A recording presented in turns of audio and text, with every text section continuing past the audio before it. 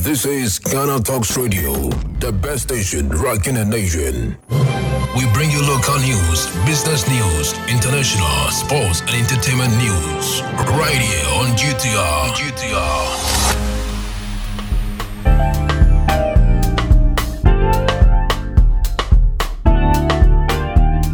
Good evening and welcome to the evening news on Ghana Talks Radio. Coming up this evening, USAG bemoans delay in loan disbursement for students. Emulate Asante Hene's fight against Galamsey, Shiraj tells chiefs. Bono region, Gosu Krontihine found dead. And in other stories, minority reschedules protests against Bank of Ghana governor. This business, sports and showbiz is coming in this evening's bulletin. The news will be read by Awentemi Akansukum. Now, the details. The leadership of the University Students Association of Ghana, USAG, has expressed grave concern regarding the persistent delays in disbursing educational loans. USAG pointed out that these delays have continued to disrupt the academic activities of students who heavily rely on these funds to finance their education. The association firmly believes that the ongoing delays in disbursing student loans undermines the very purpose for which the loan scheme was established. The organization emphasized that given the current economic conditions, the government plays a crucial role in financially supporting students for their education. Dr. Christian Intifo Addison, president of the University Students Association of Ghana, has called upon the government to allocate more dedicated funds to support the education of Ghanaian youth. During its 22nd Annual Delegates Congress in Kumasi, USAG also urged the government to create more job opportunities for the growing number of graduates. The Chief Executive Officer of the Driver and Vehicle Licensing Authority, DVLA, Mr. Kwesi Ajiman Buzia, who served as a guest speaker at the event, discussed the partnership between the DVLA and academia. He indicated that the DVLA was also rolling out innovations that will enhance service delivery at its offices across the country. The DVLA also aims to empower students with innovative solutions that are currently under development. The Congress was themed Harnessing Student Potential for Economic Revitalization and National Progress. Now, in other stories, the Minority Caucus has rescheduled its planned protest against the governor of the Bank of Ghana, Dr. Ernest Addison, and his deputies for September 12, 2023. Demands for the resignation of the central bank's governor and his deputies intensified after the bank recorded a 60.81 billion Ghana cedis loss in the 2022 fiscal year.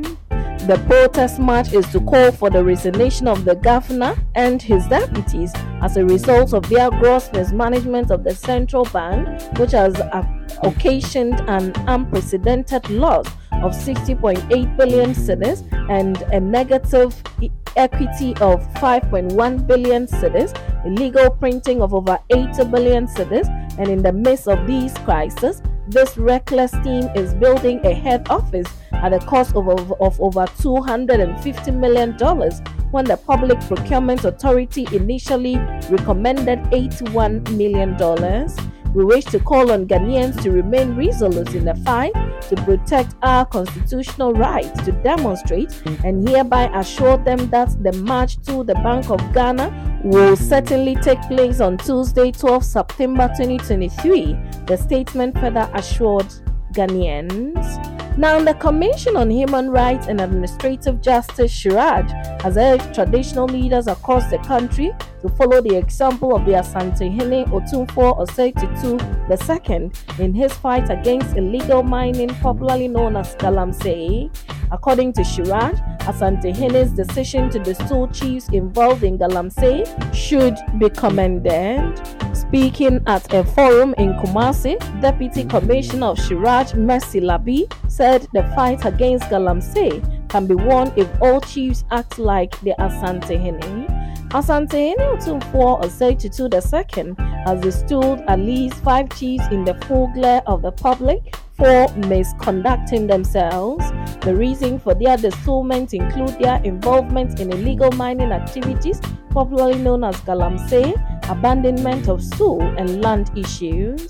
These chiefs include Antoahene Nana Owusu Ajiman I, who was distilled in May for sidestepping the Asantehene and delegating his nephew to take his position, while Kwasohene Nana Nketia Bampong was distilled in June following an alleged payment of 120,000 cedis made to him to secure a vacant Dikro stool at Kwaso, and was also alleged to have been involved in the sale of multiple lands. The Bekwai Abundomhene Nana Saforo Koto was distilled in August as a result of charges against him regarding his sale of lands to illegal miners. Nkosohene Nana Osei-Tiri II was distilled for disrespecting a ruling the Asantehene had made on land litigation, and the Abontinhene Nana Kweku Dia III was distilled on Monday, August 21.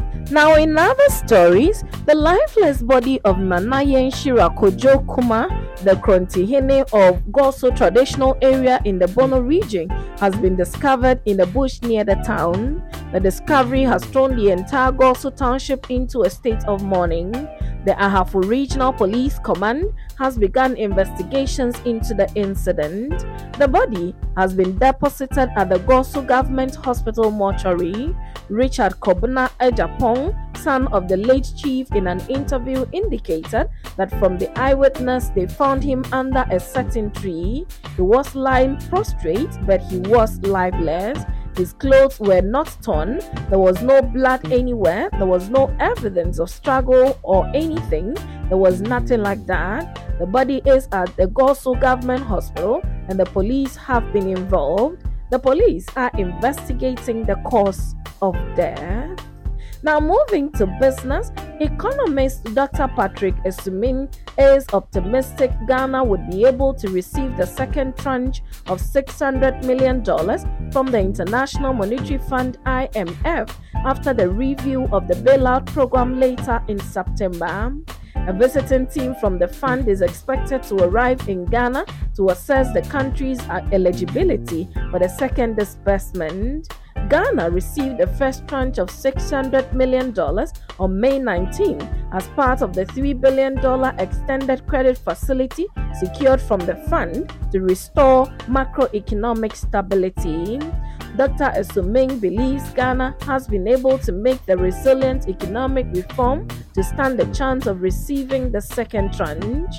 The government is also hopeful to receive the disbursement of the second tranche of 600 million cedis when the team visits Ghana. Although other financial analysts have emphasized the need for government to work to meet its structural benchmarks, Dr. Esumin believes government is on course to unlocking the next disbursement. Now, moving to some sports, Dreams Football Club administrative manager Amin Oshado has bemoaned the lack of a push from the Ghanaian football clubs to promote spectatorship at games.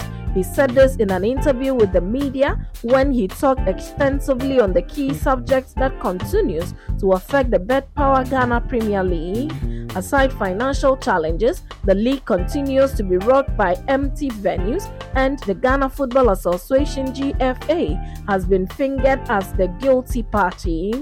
However, Shadow believes Ghanaian football clubs need to do more to improve the dire situation at the stadiums.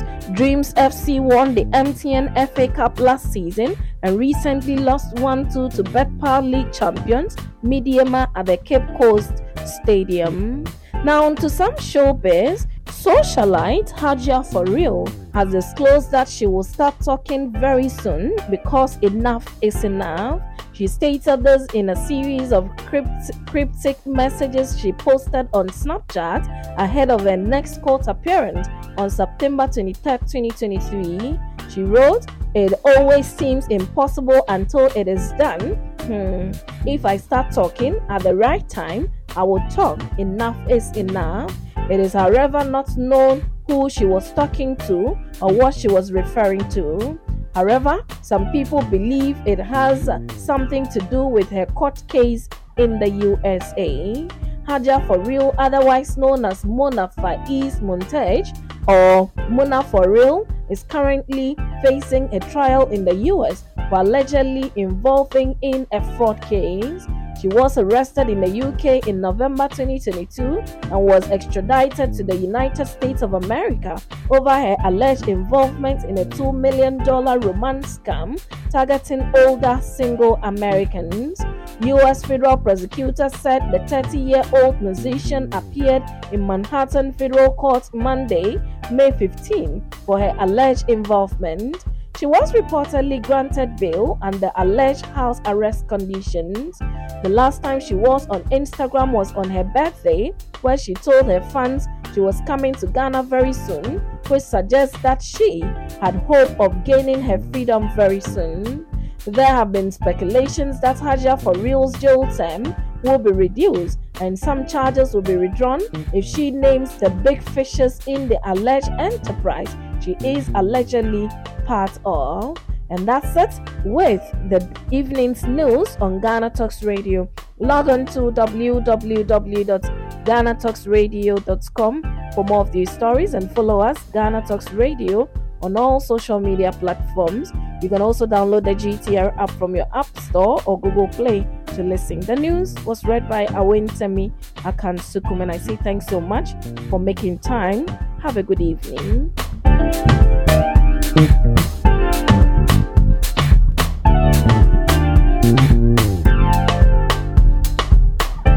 Ghana Talks Radio, #1.